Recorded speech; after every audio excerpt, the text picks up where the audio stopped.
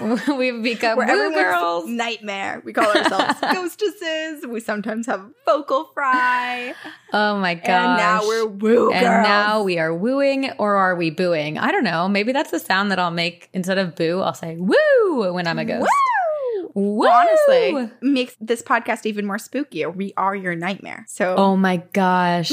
Ha ha ha. I hope you dream about us tonight. this is Two Girls, One Ghost. 2 girls, 1 ghost. And we are your woo ghostesses. That is Corinne, who is so sadly but adorably on crutches right now. Meh.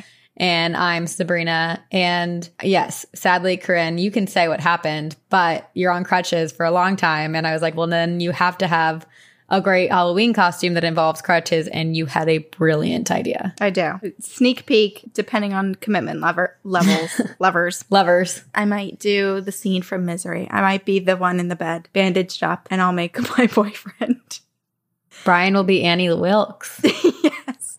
So we'll see if that happens. But yeah, Mr. this is my Man. first time ever on crutches. It is so hard. I really feel for anyone who really just has to take on any new type of mobility form to get around, because you use different muscles than you're used to. I felt like when I was 12, I went snowboarding for the first time ever, and I had to skip 2 days of school because I was so sore. And this is exactly how I felt after using crutches for a day. I was like, oh my God, I literally can't move. Oh. But anyway, I've broken bones in my past, ribs, fingers, and this time I broke my foot. I was at my grandparents' house and everyone was watching American Ninja Warrior, you know, a show about athletes. Mm-hmm. And in the most unathletic moment of my life, I shoved my foot so hard into the leg of the couch in an attempt to swing my foot around and sit my fat ass on the couch. And I did it with such force. Maybe I am an athlete. I was so it is kind of rare. strong and powerful in my step that I broke, I thought it was my toe because my pinky toe was like 70 degrees out to the side. Turns out it was actually like deeper in my foot, sliced through the bone. Ooh. So yeah, I'm on crutches for a while. Poor thing. Yes. The scariest thing. Oh, wait. Well, I was going to say the scary thing is showering. I just ordered a like non-slip mat because it's really scary to like try to hop on one foot into a slippery wet shower. Oh my I feel like God. I'm gonna Yeah. break No. myself soon. Please don't. So yeah, it takes me a long time to get in and out. Anyway, the worst part of all of it is that, so I did a telehealth appointment because I was like, oh, I for sure just like really badly bruised this, but it's also numb and I can't feel it and my whole foot is turning blue and it's super swollen.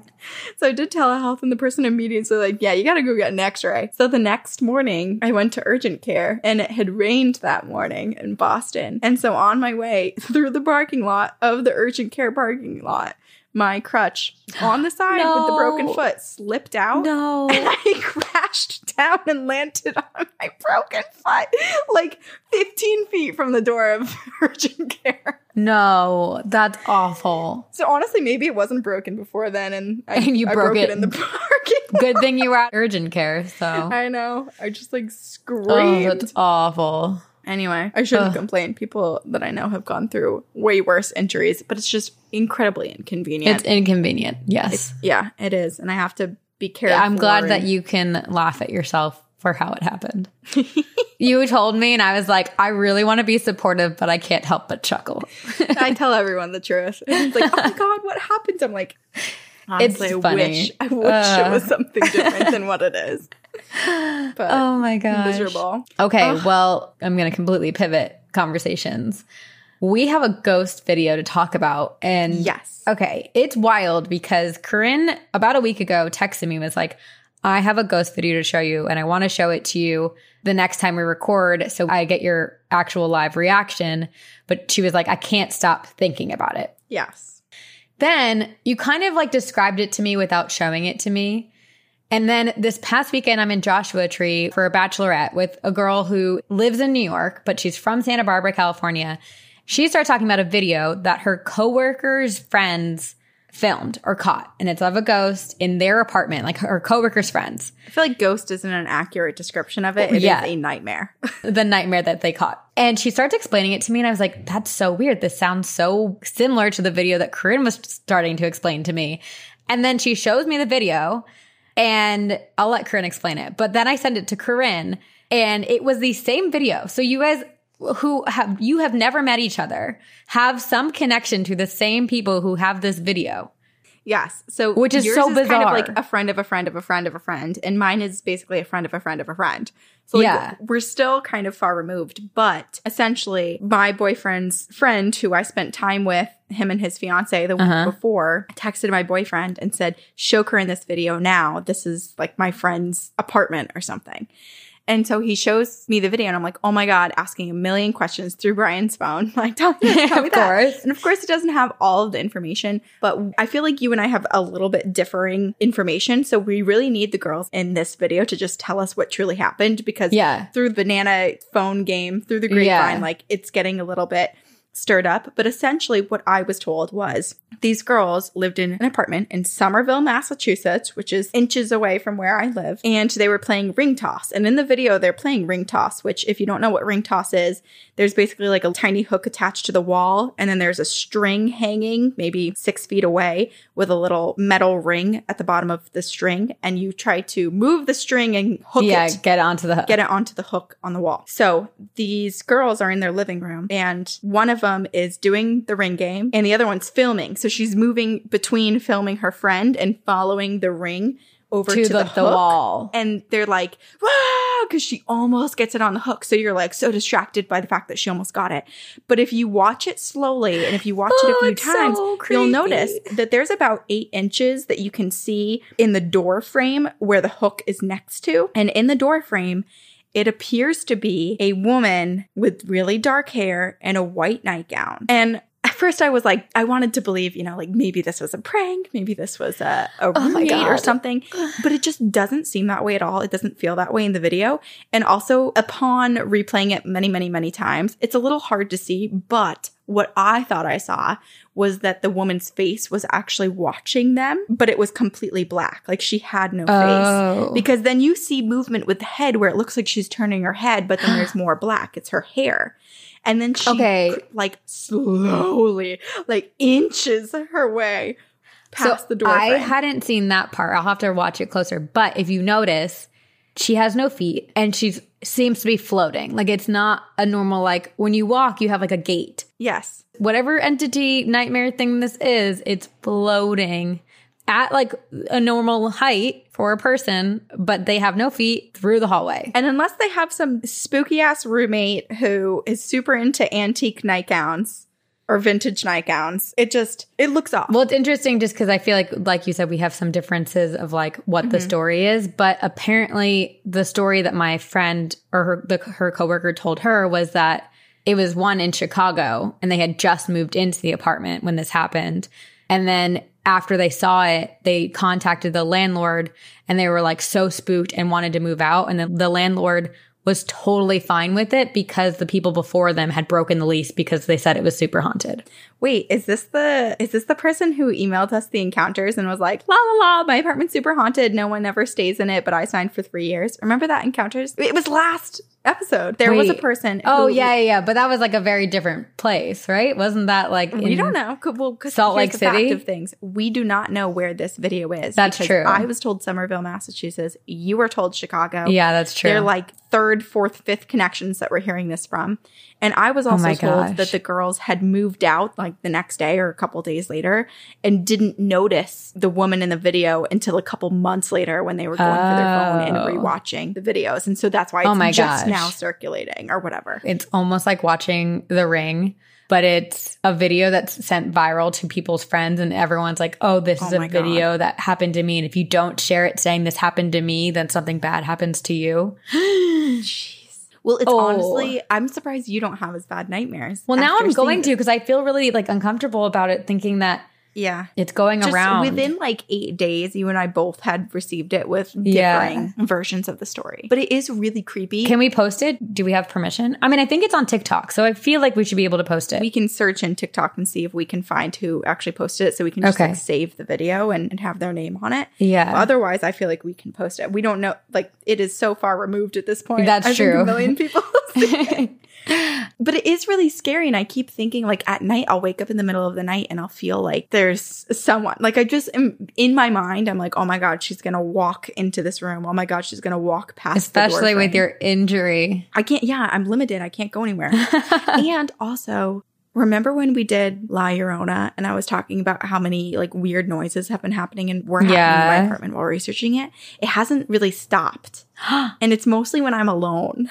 So I am nervous. You need to cleanse your apartment just to be safe. I know, I do. I will. Teach Brian how to do it. Yeah, I'll direct him. There's a lot of directing happening over this past week. Spooky season is upon us. I think it's safe to say you should cleanse your space regardless. Mm-hmm. Also, I have another ghost story. Oh my God. What is it? So this is also from Gigi. And she works at like a fashion line. It's a shoe company. I won't say the brand because I don't want to like out her. But they have stores all over the place. And they have a store in Las Vegas. And apparently it has this velvet wall. And apparently every morning when the staff comes into the store, there are handprints all the way up the wall, like all the way up to the ceiling. What the fuck? They have like a brush that cleans and like straightens out the velvet, but the brush doesn't even go that high. Are you kidding me? Something is crawling up the velvet. And I literally just like my foot, because it's broken, it's off the bed. I'm sitting on the side of my bed to record. And I literally just lifted it and straightened my legs. I'm like, can't be too close to the ground. Ugh. She sent me a video, which I'll send. I think she sent to me. I'll have to double check, but I'll send it to you afterwards. I haven't even watched it because I was too scared to watch it when we were talking about it. And apparently one of the coworkers was basically filming a video for another employee about like how to use the register and stuff. And she was alone in the store. When she listens back to it, or no, she sends it to the coworker and the coworker's like, dude, who was in there with you? Like there's someone talking in the background. And apparently they say some really creepy things. Oh my gosh, wait, send it to me. Should we watch it right now? Yeah, we're already cursed from watching the other video. So what's another 7 days? So we may as well. Okay, let me see if I can find it. Oh, she did send it to me. Okay. Hell yeah. If anyone's a part of our Facebook group, it's one of our rules is you're not allowed to send any like, if you don't send this story to 7 people, you'll be haunted in 7 days by someone, blah, blah, blah. We don't like those. We don't, but we may have received one. Okay. Yeah, unintentionally. I'm waiting for it to come through. Okay, I sent it. I'm going to watch it and play it into our microphone so people can hear it. Okay. It's basically in the beginning. Okay. Yes. What is it saying? Sounds like Your items sold? Yes. Oh my God! Oh my God! I feel so uncomfortable. Oh it's my literally gosh. Gollum. Ew. And Ew. thinking of that voice combined with the fact that it's crawling up the wall when they're not there. God. Oh, is so, I don't like they it. need to cleanse their space. Ew. I wonder what the fingerprints look like what the handprints look like. Are they little? Are they normal? Are they I clawed? feel ill. Are there only a few fingers? I don't like What that the there's hell? so much like open space behind me right now. No. Well, I have my eyes on it. And I'm freezing now. That happens to me too sometimes where it's like something scares you so bad that you just get chills. But like your whole body's actually freezing cold in that moment. That's really creepy. Wow, Gigi had some tales to tell at this bachelorette that you went She to. also grew up in like very haunted house. Like she has like terrible stories. my I'll have her gosh. email them to us because they are Because terrifying. already these are like two of the scariest things. Okay, well maybe we should get into the episode and scare ourselves with other things. Absolutely, we can totally do that. Okay, so this week's episode, Corinne, you picked the topic. I did. I was slightly confused about, but I kind of just ran with it in my own version because you titled it Based on Reality. Yeah. And I was like, well, technically, based on our opinion that ghosts are real, isn't any Everything. story based on reality? It was more urban legends that either became true or were birthed from something real other than just kind of like Interesting. like there was something substantial there. Okay, so I interestingly went a very skewed route, basically because I selfishly wanted to do this, and I've wanted to do this for a long time, but it didn't technically fall under the guidelines of our podcast, which we don't really have rules anyway. But I decided to do something that was not real, but turned into reality. And I decided to cover the Slender Man. As a warning, before I read this story, or go into the details of the Slender Man, please, all listeners, be advised that this is a fictional story. Slender Man is not real. Thank you. Oh, Slender Man. Beware the Slender Man. He will hunt you, but he does not bang on your door, claw at your walls, or howl at the moon. He is just there, standing there, waiting for you in your peripheral. And at first you'll wonder if it's real, or just a vision in the corner of your eyes, or I don't know, maybe a hallucination brought on by fatigue. But then it gets real. And despite your efforts to evade him, Slender Man is still there, always standing, always waiting, always watching. No one knows how the Slender Man picks his targets, but his methods are quite malevolent and torturous. According to his backstory, he began as a killing machine, thirsting for blood and acting in violent, destructive ways. He would stalk and then kidnap his victims, only to then impale them on the branches of very tall trees and slowly bleed them to death. He would then remove the victims' organs, place them in plastic bags, and then return the organs in the bags to their original positions in the body. Oh. But it appears that over time, his animalistic method grew old, and Slender Man evolved. His earlier methodologies were erratic and violent, but as time went on, he desired a more tactful and sadistic practice. He began to enjoy the slow, monotonous stalking of his victims, appearing in their lives at a distance, but always staying close enough to make them aware of his presence and feel the ominous dread. He would instill the fear of the unknown. What did he want? When would he attack? Basically, this method would drive his victims slowly into madness, and he is known to stalk his targets for days, weeks, months, and even years, appearing when least expected, and oftentimes in places where the victim is alone and most comfortable, like at home, school, work, outdoors, along safe roads. He will wear his victims down and finally attack when they are no longer willing or able or strong enough to fight him off, making them an easier kill. And if you fall victim or become the target of the Slender Man, you may experience the Slender Sickness, which is basically mental and physical ailments causing paranoia, nightmares, coughing and difficulty swallowing, convulsions, exhaustion, vomiting, hallucinations, and finally, death. And if you are not aware of who Slender Man is, he is a tall, slender man-looking creature who reaches anywhere from 6 to 14 feet tall and wears a black suit, a white shirt, black trousers, black shoes, and sometimes a black, red, or white tie. But his face is pale white and absent of any features. He may appear to be a normal man in a suit, but he is far from. And in addition to his inhumane-like height, Slender Man is also known for having long, black tentacles that extend at inhuman lengths, and he uses them to snag his victims.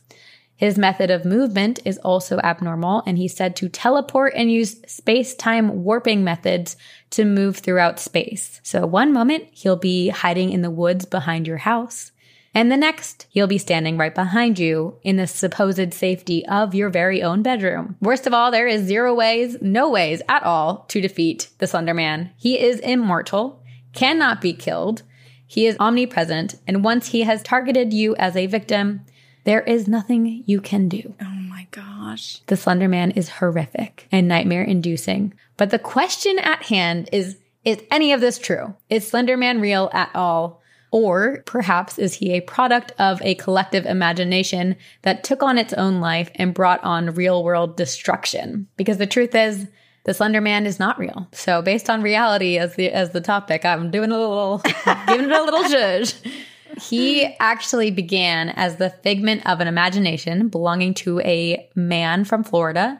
His name was Eric Knudsen. And so basically, to understand the origins of Slender Man, we have to go all the way back to June 8th of 2009. So on this date, the Something Awful forums announced a Paranormal Pictures Photoshop contest. And the prompt was basically for participants to turn an ordinary photo into creepy-looking images through Photoshop manipulation and then passed them on as authentic photos on a number of other paranormal forums. So basically, like, the challenge was to trick all of us believers? Basically, yeah. It was Photoshop something paranormal and scary into a photo and then share it on paranormal platforms. What the heck? Which, to me, as a high and mighty way after the fact, perspective, I'm like, you should have known this was going to cause some chaos and like cause people to, believe in something that's not necessarily real. But again, it's so much easier to say after the fact than, who knows? So anyway, Eric Knudsen decides to Photoshop a tall, thin, spectral figure wearing a black suit into 2 different photographs of children in different contexts. And the idea was both of those images was supposed to be from moments before abductions of the groups of children within the photos at the hands of the character he named the Slender Man. So he submitted the photos with captions, and the first photo features a group of about 12 kids and teens, and they all kind of have glum expressions on their face. And the caption below it read, "We didn't want to go. We didn't want to kill them, but its persistent silence and outstretched arms horrified and comforted us at the same time." And then it's said it's from 1983, photographer unknown, presumed dead at the hands of Slender Man. And in the photo, it's the kids, and then in like the distance is this kind of blurry, tall, creepy man who's very I'm looking tall. at it. I needed to see what these photos looked like. Right? It's a really good Photoshop. Yeah. And this is 2009. I mean, I don't know how old Photoshop is, but I feel like the Photoshopping of photos became very popular around this time. And then the second photo displays children on a playground with, again, the Slender Man present in the deep background, his tall body kind of very dark. And this photo was accompanied by the caption, "One of 2 recovered photographs from the Sterling City Library blaze, notable for being taken the day which 14 children vanished, and for what is referred to as the Slender Man. Deformities cited as film defects by officials. The fire at the library occurred 1 week later, and the actual photograph was confiscated as evidence." And then it's said to be a photo from 1986.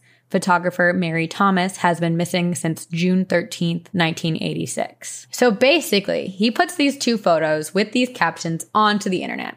And what started as a photo contest went on to spur the only word for it is chaos, really, but it became an internet sensation. And everyone starts wanting to know more about this mysterious Slender Man. Who is he? What is he? What does he want? Where did he come from? And the initial posting from Eric Knudsen left so much to be desired. It was vague enough, but detailed enough that it gave a life to something that allowed all these other users online to create a history and create a future and to create stories surrounding it. Mm-hmm. And the world began to spin the Slender Man's lore, creating a backstory that dated all the way back to the 16th century Germany and some stories back further to 5000 BC. Truly, people start manipulating artwork. There's Egyptian hieroglyphs that are manipulated. There's old German woodworking, and it gets people really excited to create this story.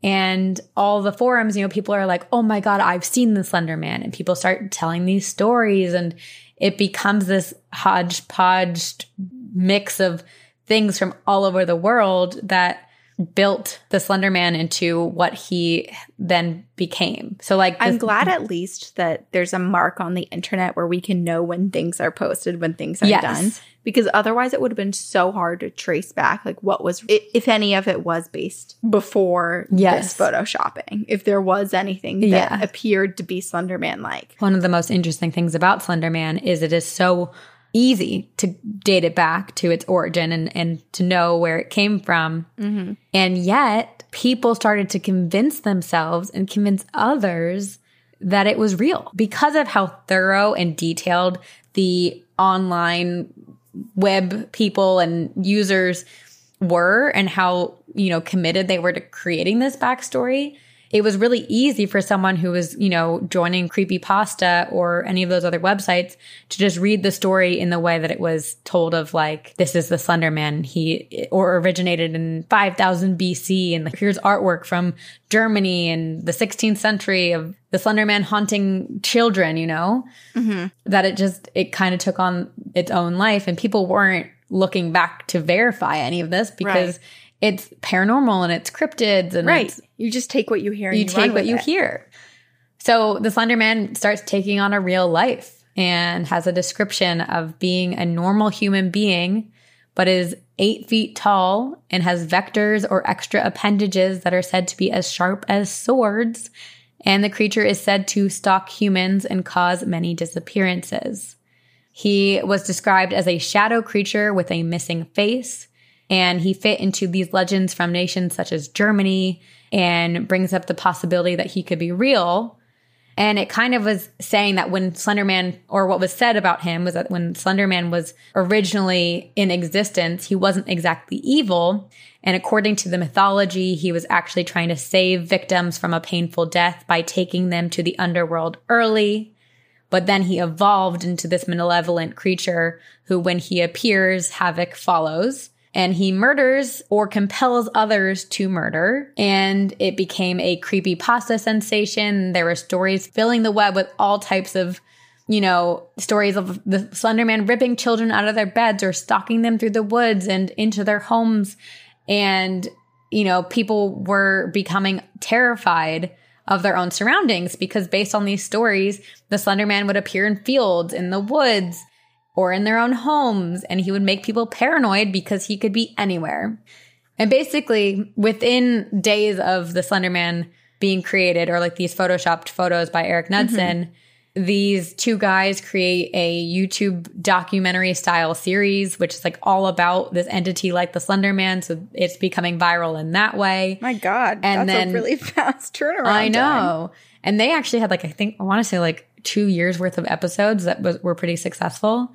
And then there were more stories that were created, and there were a bunch of video games that were created about the Slender Man. And then there was, there were creepypasta stories and people saying that the Slender Man stalked a friend of a friend, or he started appearing in a user's backyard, and how they all began to have nightmares and how the Slender Man was slowly taking over their lives, and it just kept spreading. And it was just telling of his powerful manipulative tactics and how violent he was. And it became this internet sensation that people of all ages were absorbing. And as we probably all know, it started getting dangerous because while many online users may have known that the story was fictional and added submissions as a fun pastime, there were many other users taking in the stories and perceiving them as fact. And the Slender Man went from a ghoulish creature that existed only on the internet to a creature that existed in the real world, that threatened the safety of families and requested violent acts of young girls. And infamously, I'm sure you all know where this is going, because on May 30th of 2014, in Waukesha, Wisconsin, 12-year-old Morgan Geyser was allowed to have a slumber party for her birthday. And she invites her two friends, Anissa Ware and Peyton Lutner, to stay the night. And it was, they went roller skating and then went home, and it seemed like a normal slumber party. But it took a very twisted turn the next morning, because on May 31st of 2014, the girls awoke from their night of fun, and Morgan and Anissa suggested they go on a walk and play hide and seek in the woods. They then lured Peyton into the woods, tackled her, pinned her down, and together, Morgan and Anissa stabbed Peyton 19 times in the arms, legs, and torso with a knife.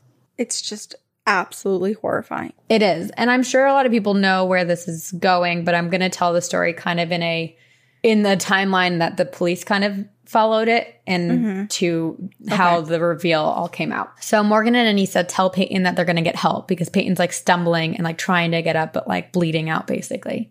But instead they leave her behind to die in the woods, and they start walking. Luckily, Peyton was able to drag her bloody body to a nearby road where a bicyclist found her and called 911, where she was then rushed to the hospital and was determined to have been stabbed 19 times. 2 wounds were to major organs. 1 stab wound missed a major artery of her heart by less than a millimeter. Another went through her diaphragm, cutting into her liver and stomach. And it was a miracle that she was not dead. And she was able to tell the police what happened, very kind of briefly, but she was able to say that her friend stabbed her. And the police, go searching for these girls thinking that they're in trouble because maybe Peyton was delusional or, having some repercussions of the attack. And these other two girls had been attacked by someone else as well. So they go searching for Morgan Geyser and Anissa Ware, and they find them at a furniture store, dirty, kind of covered in blood, 5 miles away from where the attack happened. Just wandering the furniture store? Yeah. And they are kind of covered in blood. They have a bag with the knife that they used to stab Peyton, and they're eerily calm, as if nothing happened. Then Morgan and Anissa are taken into custody, and immediately everyone is like, what the heck happened?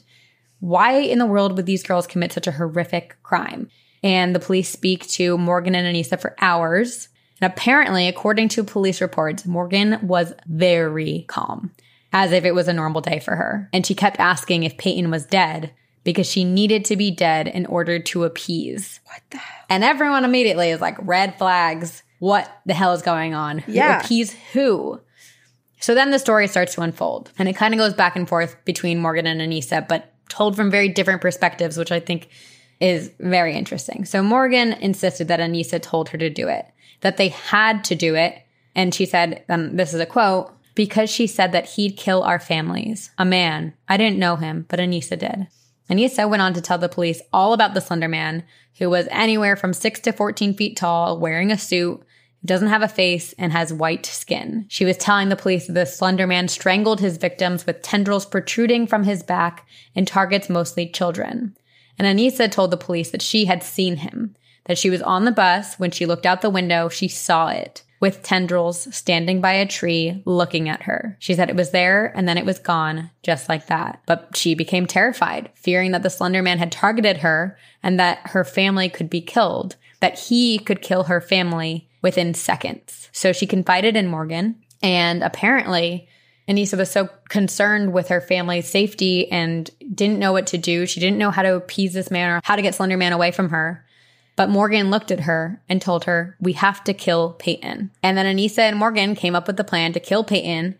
And the idea behind it was that it was a way to show the Slender Man that they were worthy. If they gave him a sacrifice, they would be exempt from his murderous ways and that their families would be safe. And apparently they spent 6 months planning this attack, this murder. Oh my God. And during that time, they learned that the Slender Man had a big mansion in the middle of Nicollet National Park. So their plan was to murder Peyton and walk from where they had stabbed Peyton to the mansion, which would have been a 4.5-hour drive. So they only made it 5 miles, but they were on their way to this mansion that they believed was in the woods. How did they? I mean, they had to have been absolutely out of their minds at this point, because there's beyond just killing someone. Like, yes, the lack of planning and preparation in any regard is just. Yeah. I mean, they're 12 years old. 12 years old. But there is also a lot of mental illness behind this, which comes out in the trial and everything. Yeah, it does make me wonder how much that one girl had to say to convince the other of it to be real, or if it was just like this easy, like, okay, let's go. Yeah, I mean, but considering how terrified Anissa was, I imagine that Morgan's pitching like the only way to survive or the only way to save your family is this. Yeah. I imagine it wasn't that difficult. And you never really truly know what you're going to do in that moment. And like, yeah, it's the blurring of reality. Like you watch movies and you're like, oh, that would never happen. Or what would I do in this scenario? And then it's presented and you're like, what if this is real? What if this is the scenario? And I'm about to have my whole family die if I don't do this. Yeah. I mean, you're going to make fun of this example. But when I was like 12 years old, a friend of mine showed me porn and was like, look at this website. And I like knew that porn was bad and she had told me what it was. But like, because she showed it to me, I like looked at it, you know? Like, you kind of do things that your friends say to do, even though you know and have been told it's bad. You think it's the next step in, like, growing up, basically. Yeah. You're proving yourself to be able to handle situations. Yes. And that was the first time I saw 2 girls, 1 ghost.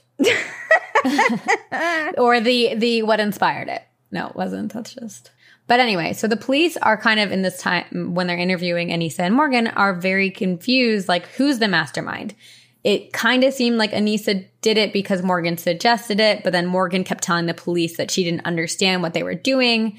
This is a direct quote from Morgan. She goes, I didn't really understand what we were doing, but I really didn't want to make Anissa mad. It's hard enough to make friends, and I don't want to lose someone over something like this. But then Morgan continues to share their devious plan and like is very calm and very matter of fact when she's saying all of it, and it comes off a little bit devious. Like as if she's pinning it on Anissa. But she said that they planned for 6 months, and she was like, it was so hard not to tell anyone. And again, another direct quote from her was, it was a flawless plan, actually, as if she was proud. And she told the police that instead of the word knife, they would use the word cracker. And instead of killing, they would say itch. Like they had code words for their plan. So they knew going into the sleepover that this is what was going to happen? They had one plan, which was basically they were going to go back to Morgan's after roller skating, and they wanted to duct tape Peyton's mouth shut in the middle of the night while she was sleeping so they could stab her in the neck. But when they got home that evening, they were all very tired, and Morgan and Anissa changed their minds. And so then the next morning, while Peyton was playing dress up, the two girls discussed their second plan, which was Morgan suggested killing Peyton in a bathroom stall at the park because there was a drain for blood. And according to police reports, Anissa said that Morgan took a knife from the kitchen, but then Morgan told police that Anissa took the knife from the kitchen. But when they got to the park bathroom, Anissa said that she tried to bang Peyton's head up against the concrete because she read online that it's easier to kill people when they're asleep or unconscious, and that it's easier if you don't look them in the eyes. Which is just horrifying to think that this is all so easily accessible on the internet. I know. Yeah, and that she was probably at her like home computer in the family room or like at the local library or school computer Googling this. Yes, that a 12-year-old girl can look up the easiest way to kill someone. But anyway, the girls lose their nerve, and then they decide to take Peyton into the woods to do it.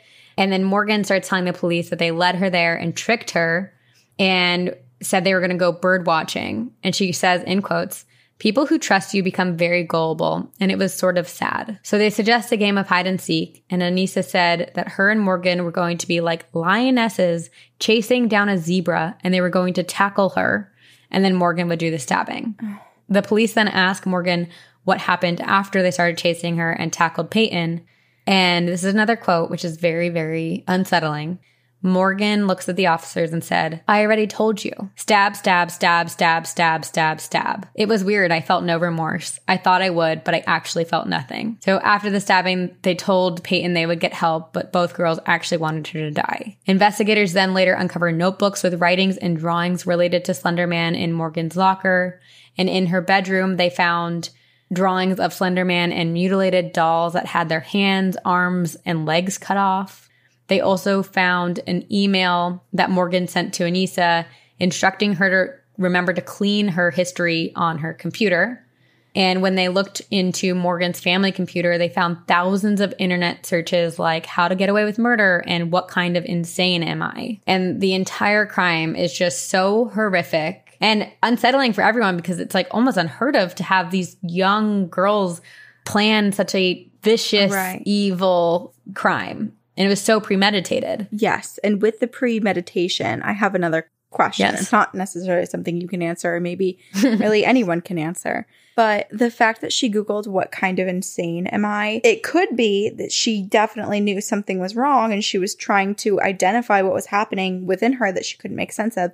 But do you think on the flip side, she was trying to figure out what would match what she was about to do to plan a defense ahead of time should she be caught? Oh, gosh. I can't imagine it's that because I think there was so much pre-planning, but neither girls ever thought about the consequences. Like they never really thought out what happens after they kill their friend. It felt like because I don't know, I feel like when you're so young, you don't really think about consequences. You're kind of just thinking about the moment. I don't know. True. I don't know.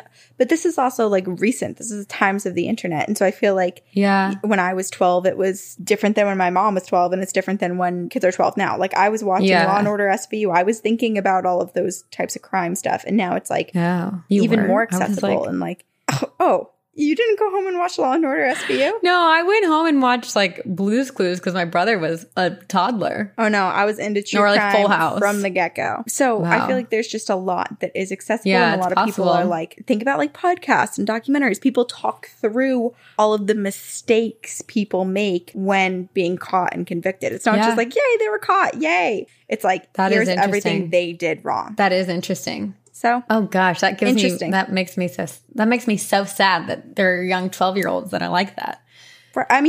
because like you don't become a sociopath later in life. You're just born Yeah. that way, and certain events can trigger it, or you might just grow Yeah. into those tendencies more. Maybe she truly is just a sociopath, and she thinks differently. She plans differently. Yeah. Well, so basically Morgan and Anissa were both studied and had like a lot of mental, I'm blanking on the word. They were, Psychoanalyzed. yeah. So basically because of all of this, they were psychoanalyzed because it was like, what causes a 12-year-old to do this? But before I go to that, I just want to say that Peyton survived. After 6 days in the hospital, she was able to leave and she recovered. Oh my And God, she thank goodness. is a healthy teen now. There are a bunch of interviews with her if anyone's interested. It's kind of amazing. I'm definitely gonna read or watch those. For Yeah, sure. you should. So due to the nature of the crimes, Morgan Geyser and Anissa Ware were charged as adults, but both were ultimately found not guilty by mental disease or defect. Morgan Geyser was diagnosed as schizophrenic, which is extremely rare at how young of an age she was. But her father was also schizophrenic, so it runs in her family. And based on her actions and her inability to feel like empathy or really understand what her actions caused, she was diagnosed as schizophrenic. Anissa was sentenced to 25 years to life in a state psychiatric institute, followed by communal supervision until age 37. Morgan was given the maximum sentence of 40 years to life in a psychiatric facility until complete resolution of symptoms or until age 53, whichever may happen first. And wildly enough, so I go to start researching on Monday, September 13th, and I search the Slender Man. And the very first thing that comes up is Anissa Ware released. So on the day that I started researching this, Anissa Ware was being released from the Wisconsin Psychiatric Hospital that day. Wait, I thought she was sentenced to longer. So basically, she's now 19. She was released after spending 4 years at the psychiatric hospital when she wasn't supposed to be released until 37. But she petitioned for release, and the court deemed that she had recovered and made progress in treatment. But she has to live with her father and wear around-the-clock GPS monitoring. She can't use computers outside of her home, and they have to be monitored. And she needs to continue regular psychiatric treatment. Okay. So however you feel about that, the truth is that the story of the Slender Man became so terrifying and visceral in young Anissa's life that she convinced herself he was real and that he was stalking her and threatening the safety of her family. And she was so horrified that she was driven and partially manipulated by another friend to attempt a murder. What's even more wild is that this is not the only violent crime or act inspired by the Slender Man. What? In June of 2014, a 13-year-old Ohio girl attacked her mom with a knife, trying to kill her because of a Slender Man-inspired story that she had made up. The woman was able to disarm her daughter and she survived, but they found journals that she had written all these stories of the Slender Man telling her that she had to kill her mom. And then on September 4th of 2014, a 14-year-old girl in Port Richey, Florida, allegedly set her family's house on fire while her mother and 9-year-old brother were inside because she had been reading stories on the Slender Man online and felt compelled to kill her family for the Slender Man. Luckily, everyone escaped the fire safely. But how in any of these situations do people get over that? They don't. I can't imagine that they do. Yeah, how do you recover, as a family? I don't know. The Slender Man took on a life of its own and continues to exist on the internet and in the media. There was a Slender Man film released in 2018. He was featured on a bunch of shows, or stories similar to Slender Man have been featured on a lot of television shows.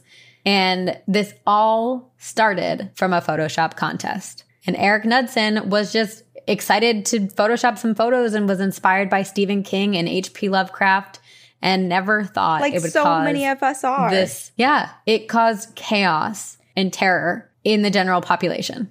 I really wonder what he thought, like what he went through when hearing of all of these cases. I mean, I think he was pretty devastated, and he released a few statements saying how sorry he was for the families and everything. But truly, he's not at fault for that, you know? No, not at all.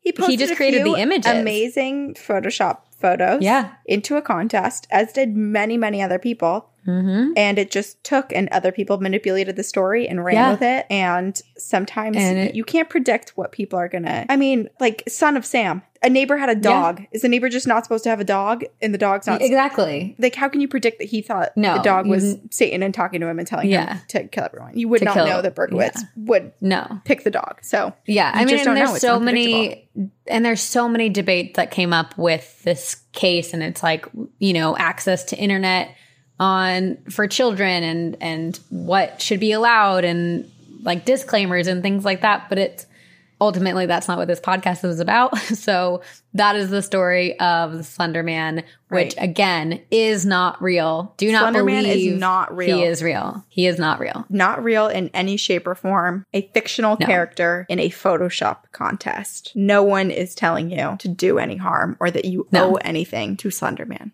Jeez. Oh my God.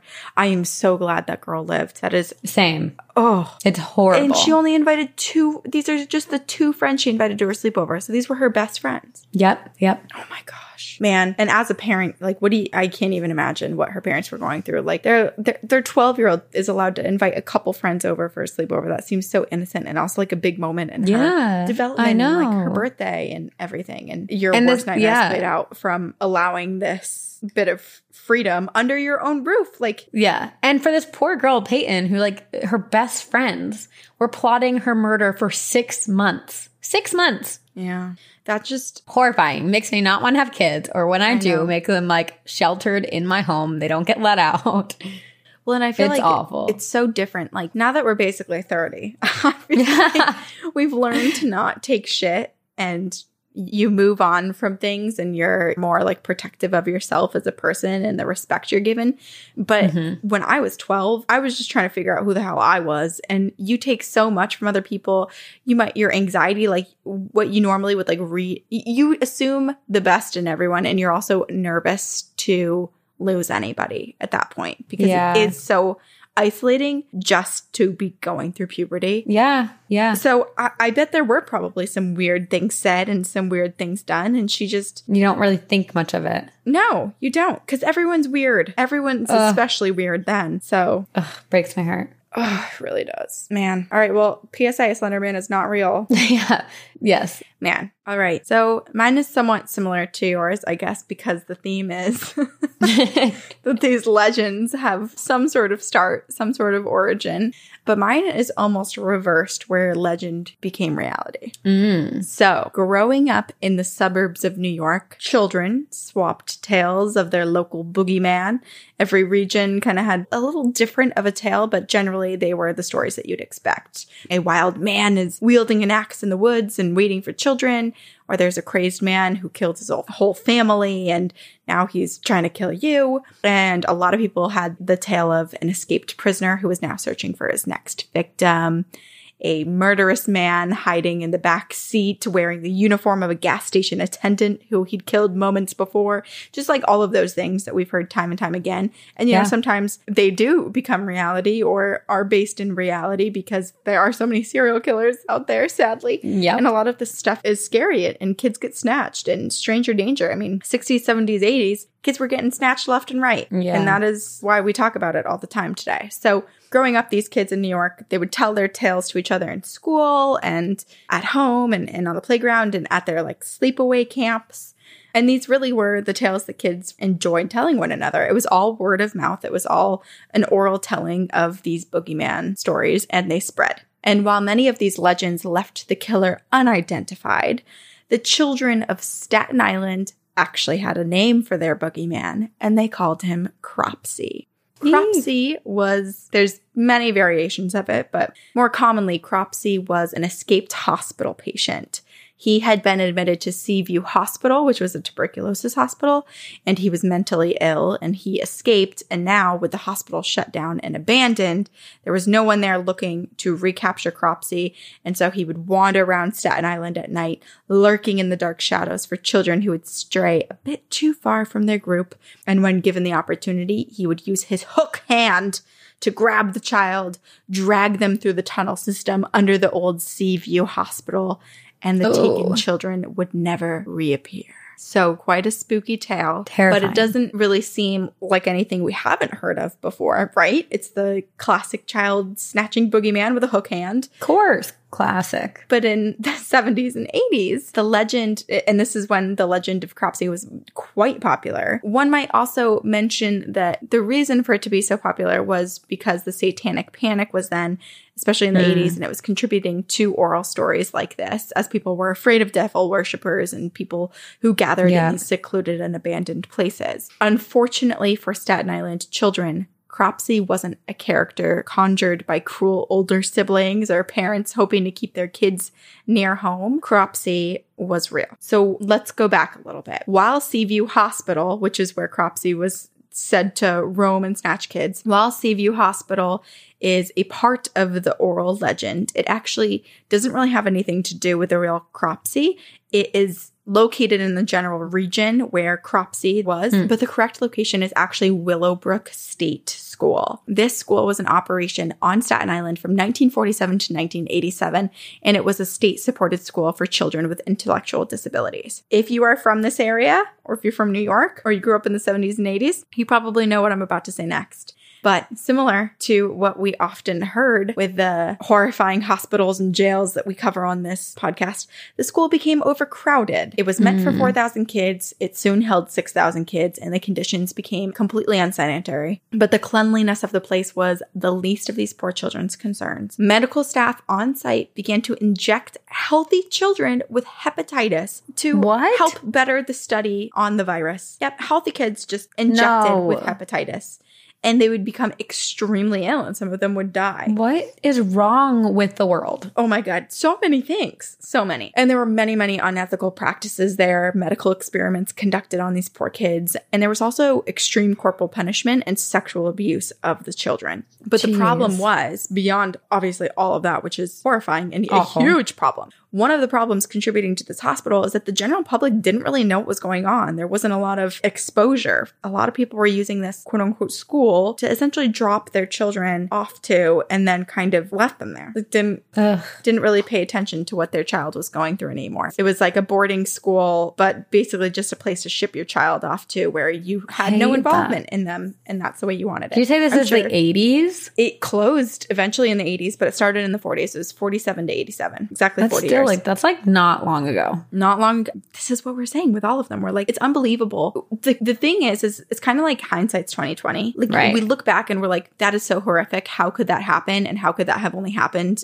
40 years ago? Yeah. But then in 20 years, we're going to be like, oh my God, we were living through that horrible thing. How could that have happened? Yeah, it's true. The cycle. It's not even a cycle. It's just horrifying people and horrifying We're just awful. Humans are just terrible. Yep. Parasites. So the general public, they had no idea really what was going on. The school was originally pitched as a school to help disabled children, but really it was just a prison for them and like medical experiments conducted on them and sexual abuse. It was just the worst place that they could possibly be brought to. They'd probably be better off living on the street. Robert F. Kennedy had visited many institutions. He went around New York and he visited a bunch of places. And after stopping by Willowbrook, he publicly made a speech calling it a snake pit, that everybody is at fault for the little future that these children had, because the institution was a massive failure and everybody had to do better. And he was so disgusted with this place and with the way things were operating. And this was in 1965.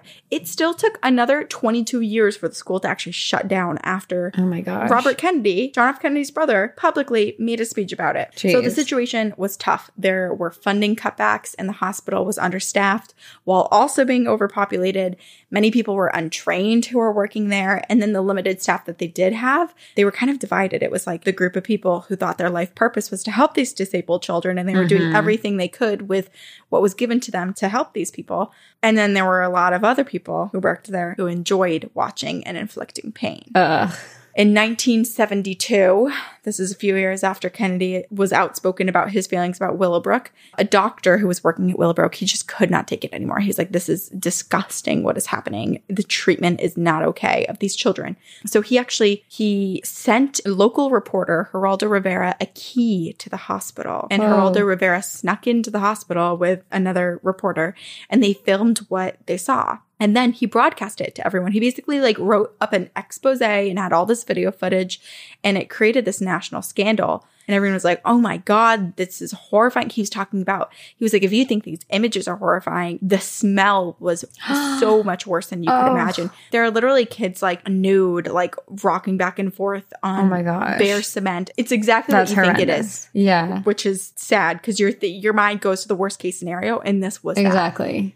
So the expose, you're like, oh my gosh, yes. Yeah, another thing that the nation is going to see, and this place is going to shut down. Nope. Takes another 15 more years for the hospital to fully shut down. So the real life Cropsey wasn't a patient here, but rather an employee. Andre Rand is his name, and he worked as a janitor, and he also claimed to have had a background in physical therapy, but no one can find any evidence of that. And so he was working there as janitor for a few years, and then in 1966, prior to the school closing, Andre left his job at Willowbrook. However, he didn't physically leave Willowbrook. Instead, he joined the many former patients, I'm calling them patients because that's basically, they were not students at that point, prisoners who lived in the underground tunnels that connected the buildings. What? And this is where he stayed. There was just a really large group of homeless people who were homeless for various reasons, and then many people who had exited that Willowbrook school and joined the group of people who were living in the tunnels. Right. So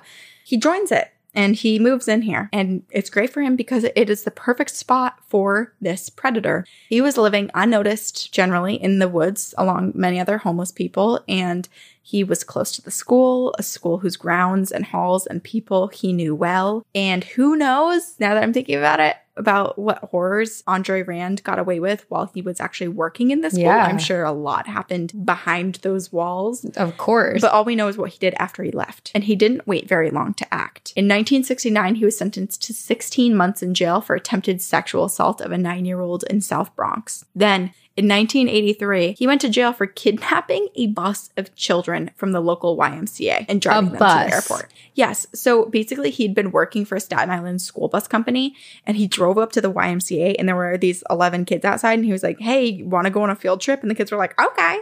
And they shuffled into the bus, and then he drove them to the Newark airport for seemingly no reason, and then ended up driving them to a park where they like got out. And there's a documentary that 2 people who grew up in Staten Island did. I think it's just called Cropsey. I watched it. And they interviewed one of the kids from the bus. And he said that he thinks that Andre had originally planned to do something with the kids. Maybe he didn't realize how easy it was and realized then that 11 kids was probably too much to do whatever he had planned to do, if he had even planned anything at all. And so that's why he thinks they went to the airport and then to like a park, because he was kind of trying to figure out what to do and trying to like sort of reverse his steps. Jeez. And erase what he'd done, because what he did and the path that he took them on he bought them lunch. Like, it was weird. That is weird. So he goes to jail for that. And then in 1987, the school is shut down. Willowbrook is shut down. He hasn't worked there for years, but he still lives on that property. So no more children necessarily are in close proximity to Andre Rand in terms of this school. There's plenty of others. And the bad publicity this school had received for the treatment of the disabled people held prisoner inside actually contributed to the past federal civil rights legislation that protects the mentally disabled and other people who have been institutionalized. So yay, that's awesome. But in this same year, I'm like nervous to be, This same year, Jennifer Schweiger, a 12-year-old girl with Down syndrome, goes missing. Jennifer had gone for a walk. That's what her parents knew she was doing. She left for this walk around town, and she had last been seen on July 9th walking alongside Andre Rand. So Andre was the last person seen with her. And for 35 days, everyone searches for this poor little girl. And then she's found deceased in a shallow grave on the Willowbrook grounds. Oh, no. Retired New York City firefighter George Kramer, he was the one who spotted her. He basically noticed a disturbance in the land and what appeared to be a small foot sticking out of the ground. So then he grabs the police and brings them over, and it was her. It was Jennifer. And Andre had a campsite very close in proximity to where Jennifer's body was found, and he actually had a lot of makeshift campsites all along the woods. Ugh, so awful. So awful. And with the past, basically, kidnapping of those 11 children and the attempted sexual assault of that other young child, everyone's like, well, obviously it's Andre. He was the last person seen with her. So he's convicted of kidnapping Jennifer, but he was never convicted of murdering her because there was not enough physical evidence at the time. Many of the people who testified against him claimed that he just looked like someone who would take their child, which isn't really reason or That's evidence. not evidence. Yeah. Definitely not evidence. And while people were certain enough that he had kidnapped Jennifer, they didn't actually know if he murdered her. There was no evidence of that. And so the murder was dropped. His sentence was for 25 years with the possibility of parole in 2008. But through investigations and looking at other missing children reports, police start to piece things together, and they believe Andre Rand was responsible for 4 other disappearances, 3 of which he was tried for. Oh, whoa. Disappearances and possible murders? Like, did those other kids, they were never found? No one was ever found. Oh. So, in 1972, 5-year-old Alice Pereira was with her brother in the lobby of a building on Staten Island. Her brother left her alone for only a moment. And when he came back, she was gone. And she was never seen again, nor was her body recovered. Then in 1981, 7-year-old Holly Ann Hughes had gone to the store with her friend to get a bar of soap. And Andre Rand pulled up to the 2 girls. He then yanked Holly into his Volkswagen and he drove off with her. And her parents filed a missing persons report immediately. They searched for little Holly. She had some medical things going on with her as well, so there was even more urgency in finding her. And several eyewitnesses claimed to have seen Andre Rand with her before she was never seen again. So he was the last person, again, seen with this girl. And then in 2004, he was actually convicted of her kidnapping, but again, not her murder. And because of this second conviction, he was no longer eligible for parole in 2008, like originally stated after Jennifer's kidnapping conviction. And also, New York doesn't have a statute of limitations for first-degree kidnapping. So that's what allowed this 20-year-old case to then go to court and for him to be convicted again and not let out of jail. So he has to serve another consecutive 25 years to life in prison for Holly's kidnapping in addition to Jennifer's. And he will be eligible for parole again in 2037. If he gets out in 2037, he will be 93 years old. Oh my gosh. In 1983, 11-year-old Thais Jackson was going to go buy food as an errand for her mom, but she did not return home. And this was concerning because she had some medical things that increased the urgency of her being at home and being in the care of her family. She was last spotted leaving the Mariners Harbor Motel, and this was just days after Andre Rand had been released from prison.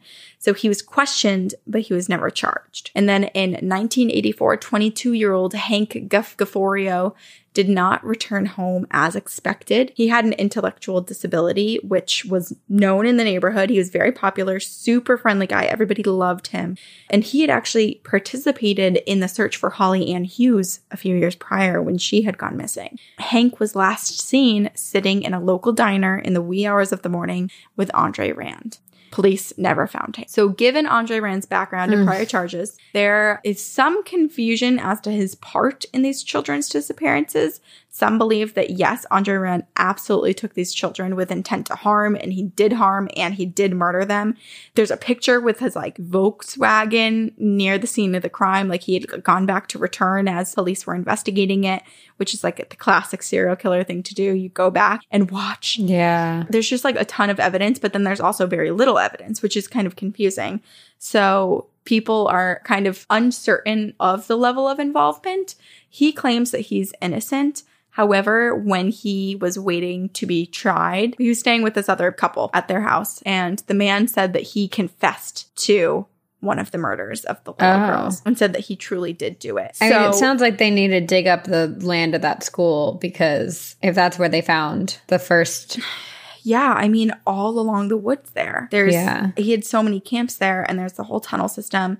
And so some people are like, he's definitely guilty. Some people are like, we don't know, maybe something else happened, and this is just, we don't know the full story. And those people tend to believe that Andre Rand was a part of something bigger, that Cropsey isn't one person, but many. And he was just there to lure the children in and then shepherd them to others who would, satanic panic, sacrifice the children or provide them to other people who lived in the underground tunnels with him. So there was belief that some of these kids weren't really murdered right away. They were kind of like, as disturbing as it is to say, like passed around the tunnels.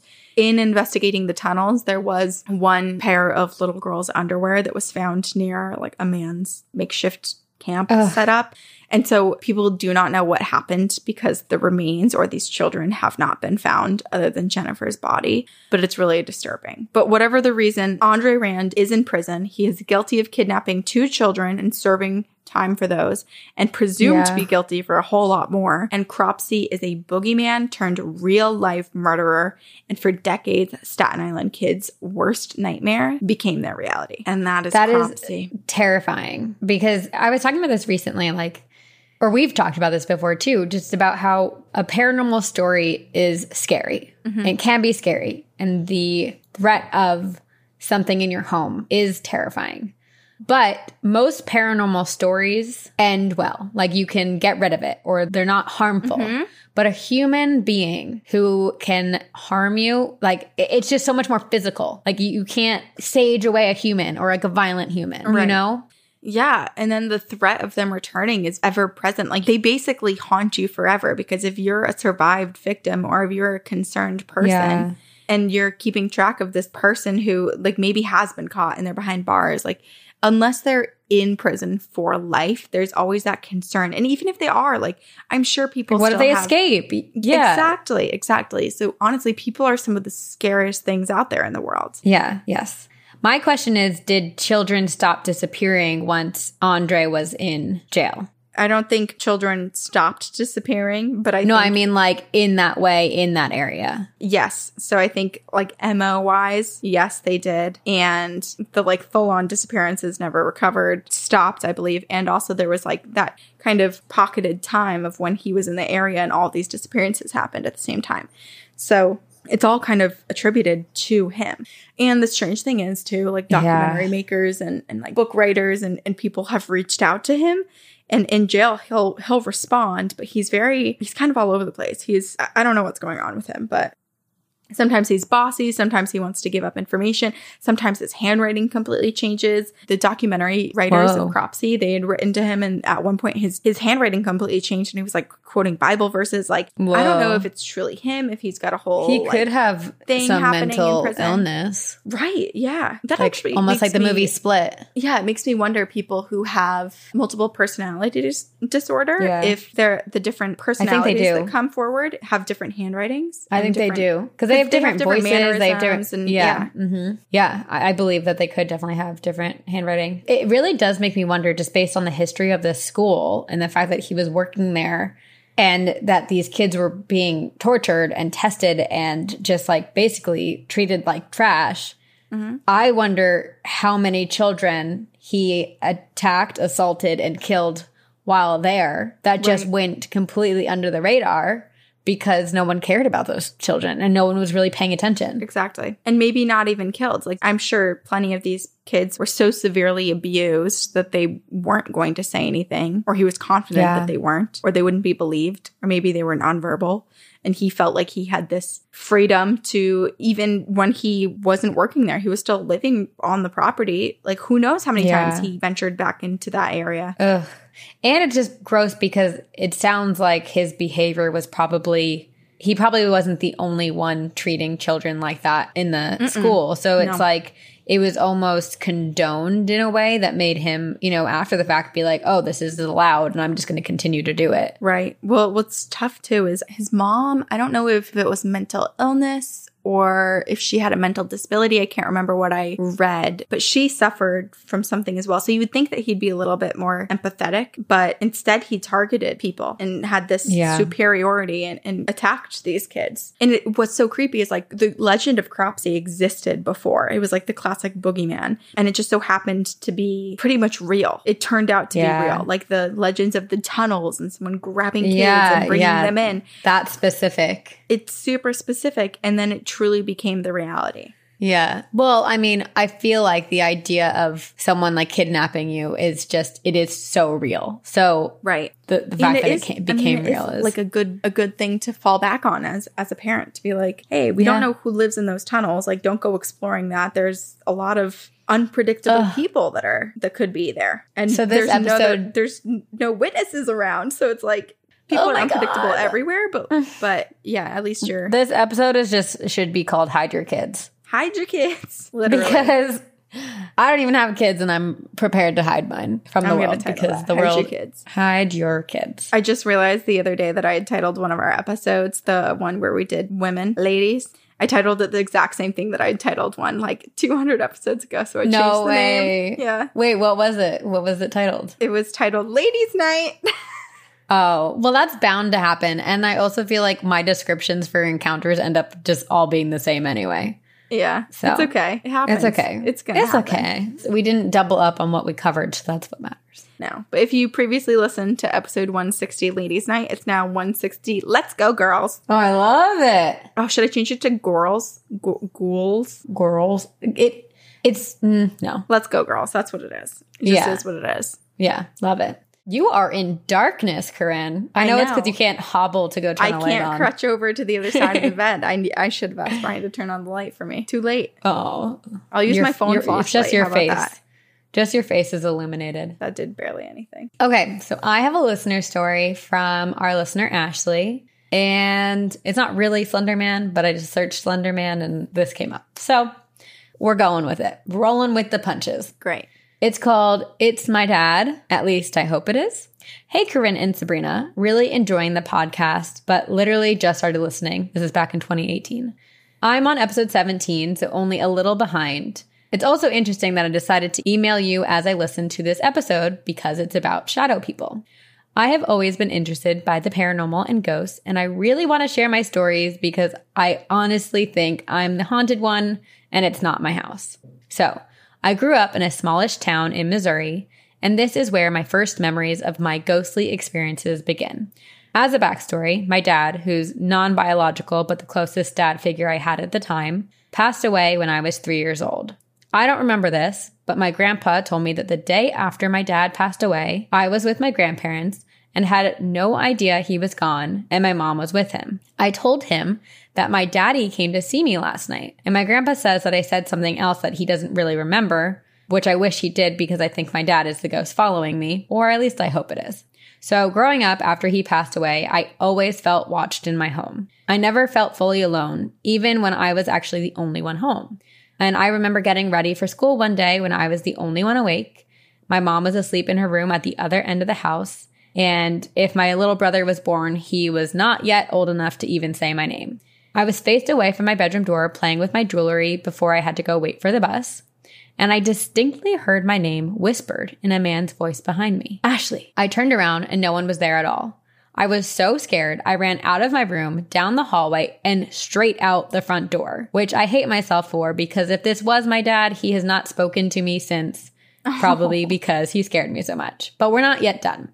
After my second brother was born, I got moved from the back bedroom down the hall to the first bedroom in the hall. Again, the feeling of always being watched was still there as I grew up. The feeling always got worse as I'd go through the house towards my mother's end of the house. Her bedroom always gave me the worst sense of dread and like I wasn't alone.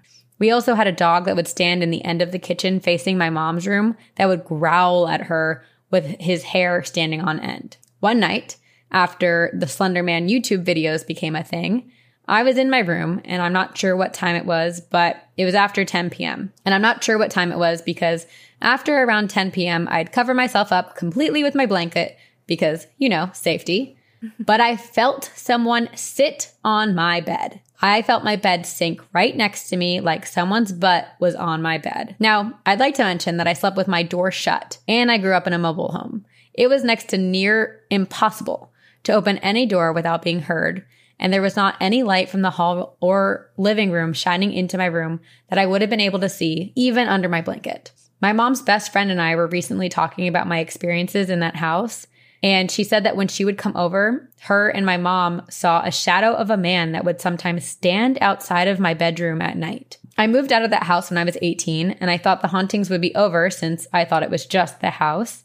And for the first year on my own, it was relatively quiet. Then I moved in with my now husband. In our first apartment together, the sense of dread and being watched came back. Anytime I was home alone, I would feel like someone was with me.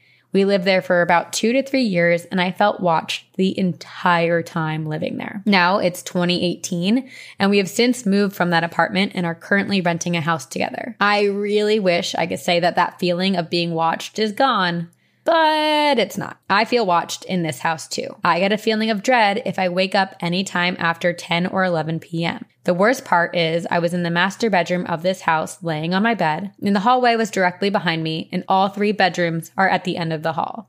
I saw a shadow go from the bedroom next to mine that was directly at the end of the hall to the bathroom about midway down the hall. Once again, I bolted up and out of the house, which means had someone actually walked down the hall, I would have passed them on of my way out of the house. However, I was alone. What worries me now is I have an 8-month-old son who sleeps in the room at the end of the hall where I saw the shadow come from. I really hope it's my dad and I'm confusing the feelings I'm getting, but I'm also worried it's something much worse than my dad and I'm leaving my son in a room that the shadow has decided to claim as its own. I swore that I wouldn't be one of those people who apologize for the long email, but after reading this, maybe I should. Sorry for the lengthy story, but keep up the podcast. I absolutely love it. And I am relieved that I am not the only one who experiences this stuff. Ashley. My goodness. Well, I hate to think, and I don't believe that it is her dad that is giving creepy vibes. Like, that's what worries me. Yeah, I don't think it is. I think she's right in that her dad was like, Ashley, and then realized how much it spooked her. Yeah. I definitely think, too, that if he was with her for so long after his passing and now she has a child, I don't think he's gone. So it does make me think maybe that whatever that lurking spirit isn't, maybe it's not a good spirit, but maybe it's not a bad one. Like maybe it's just kind of there. Yeah, it's weird. I have kind of the same feelings where I wonder if there are 2 different spirits that she's experiencing because the one standing outside her bedroom door, as creepy as it is, like when she was young, that could be a protective thing. The ghost saying Ashley could be her dad. But the feeling that comes after 10 p.m. or 11 p.m. of being watched and the feeling of dread, that's the word that makes me think it's not her dad. Because her dad, after all these years, I think would stop doing that if he knew he was causing dread or fear. Right. So I don't know what it could be. Like maybe it's Hatman. Ooh. Familial haunting. Maybe it is. Well, I think she'll find out. I'm sure her child will say something. Oh, but Ashley, I wonder, this is 2018, so we have many years to catch up on. But I'm curious if you've ever tried to cleanse a home or you yourself or get a reading or just try to learn more about what this thing following you could be. That might be helpful if you haven't. Yeah, definitely. Especially cleanse your child space since it sounds like it took up camp in that area. Yeah. And just, I feel like one thing that's always worked for me, and it's like the easiest thing to do, is you just ignore it. I feel like the more I turn my head and look at things as it's passing by, the more action I see.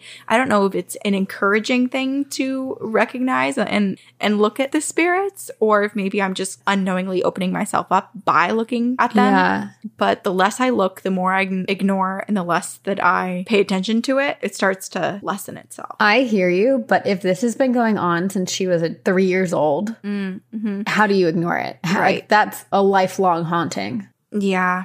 I wonder too, what if it is her dad, but he's just kind of like in between. He's like 1 foot in, 1 foot out. He knows that she's doing great. He knows he spooked her that one time. So he's kind of stepped back and now he's not this full, like what would have been like a full figure. He's kind of like this blacked out shadow version of himself because he's not fully in. And maybe the change in energy with him not being fully present is what she's picking up on energy wise. I don't know. I'm just trying to. I don't know. I know you're trying to make it sound nice. I know. I don't want it to be I don't want it to be scary. Yeah. I mean, I don't know. I don't want it to be scary either. Right. Well, we'll follow up. Yeah. Yeah. We will follow up. Ashley, we hope you still listen.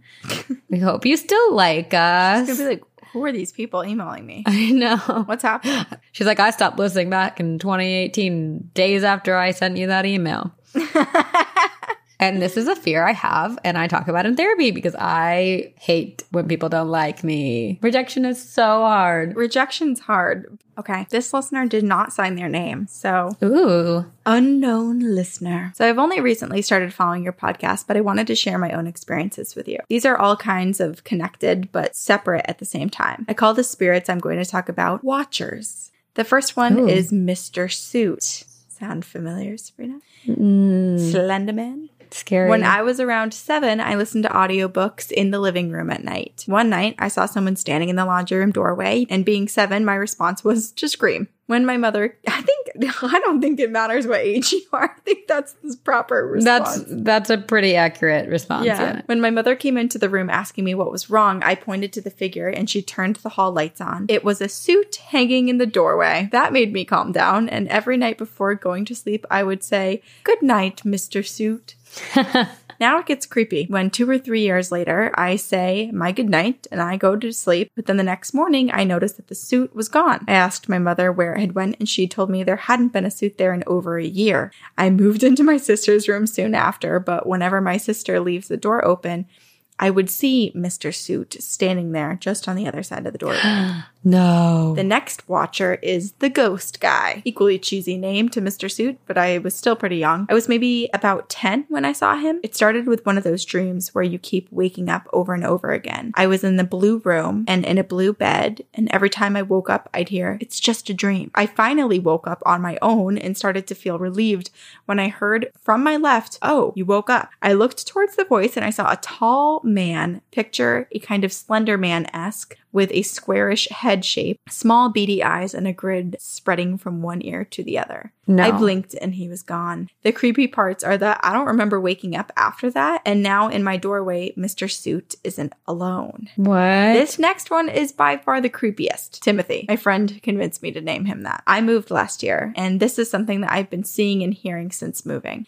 It started during my first week of living in the new house. The house has 2 floors, a basement, and 2 attic spaces, one containing a creepy antique dollhouse and doll. The basement has a window and is honestly a really nice space. There are 2 rooms with a connecting bathroom. It really isn't a frightening stereotypical basement. I straight up have a studio apartment in the basement. But anyways, I'm getting off topic. So like I said, it happened in the first week of living there. I couldn't sleep, so I was looking for food to snack on, and I was walking down the stairs, and then the light went off, and I couldn't move. I was just frozen in place. But I could move my eyes, but that was it. I looked up to see this dark, faceless figure. It physically seemed to be oozing some tar-like substance.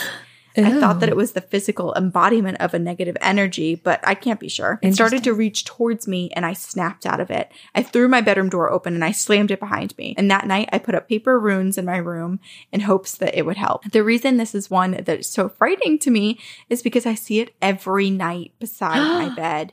And I often feel a hand running over my back when I know I'm definitely alone in my room. Oh my God, no. Whenever I get used to its presence, it gets more disturbing. At this point, it hunches over me every night. It has a tear across its face where its mouth would have been if it had one. And it laughs now, so I can't ignore it at night without listening to something. What? I have more stories, but this is getting long, so I'll just leave it at that. These are the watchers that I experience daily or nightly, as it were. No. Unsigned. I'm shook. Yes. Apparently, The ignoring ending. things don't work. Forget my advice. The more they ignore this thing, the more it gets closer. The way that it started with an actual suit in the laundry room, and the way that they just, jokingly said, "Good night, Mr. Suit," every night. And then some entity used that to turn into Mr. Suit. Right. And it makes me wonder, is it the same entity and it's just multiplying itself and morphing itself to just create this gaggle of monsters? Or does it have friends and it's bring in the next character? That's a nightmare. It's Mr. Floops is already a nightmare from Spy Kids and awful, but it's terrifying. I don't even have words. Right. The benefit of a nightmare is that you wake up from it, but it's not a one and done type of deal. it happens once to this person and then it happens again every single night from then on. And it just collects. It sounds like Mr. Suit is now with the ghost guy in the doorway.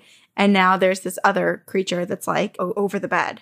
And the tear where its mouth should be, It's very disturbing. This I'm episode so has been curious. very, very disturbing. Yeah, I know. This was dark. I Start thought to it was finish. gonna- like having a physical reaction right now.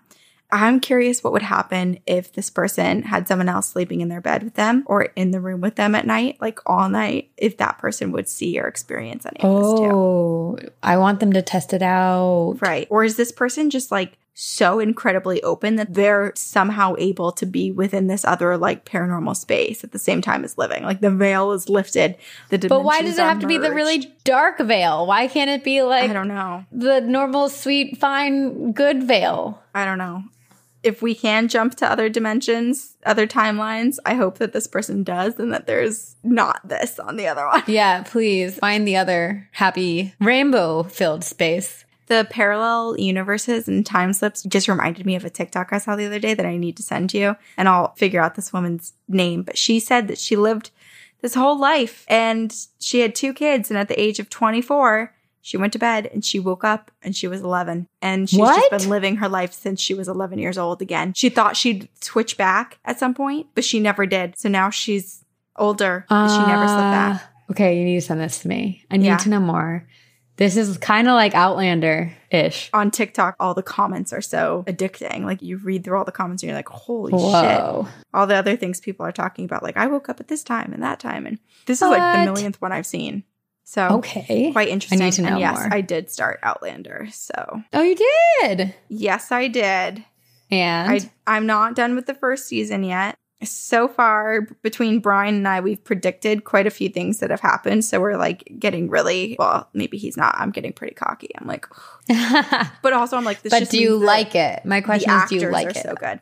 Yes. I will like it so Uh-huh. long as she is able to move between time, which I think she does eventually return back to her original timeline from the faces and expressions people have made who I make the same comment to. If Okay. she doesn't, I will be mad and I will not continue. Okay. But I have a feeling I'll be continuing.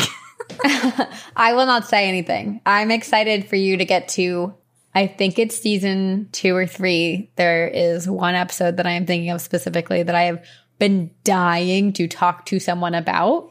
Okay. And I Well- think you'll know it when you see it. So Okay. I'll find out what episode it is and then we'll discuss when you get there. All right. It's a slow roll. I'm maybe doing like 2 or 3 episodes a week. That's still pretty good. Yeah. Yeah. Yeah, I guess that is fast for an hour-long commitment. Yeah. All right. Well, we clearly needed to talk about something else because we're so. And on other things. And on that note, please send us your paranormal stories, your alien stories, anything at all. Please email it to us at 2girlsoneghostpodcast@gmail.com. And there are multiple ways you can support us. You can rate and review on iTunes. Please do that. You can support us on Patreon. You can buy merch. You can follow us on social media. Yeah, That's all the great stuff. that's the spiel. That's the spiel. Also, thank you to Aiden and the team at Upfire Digital for editing our podcast. We're so appreciative. And we will see you on the other side.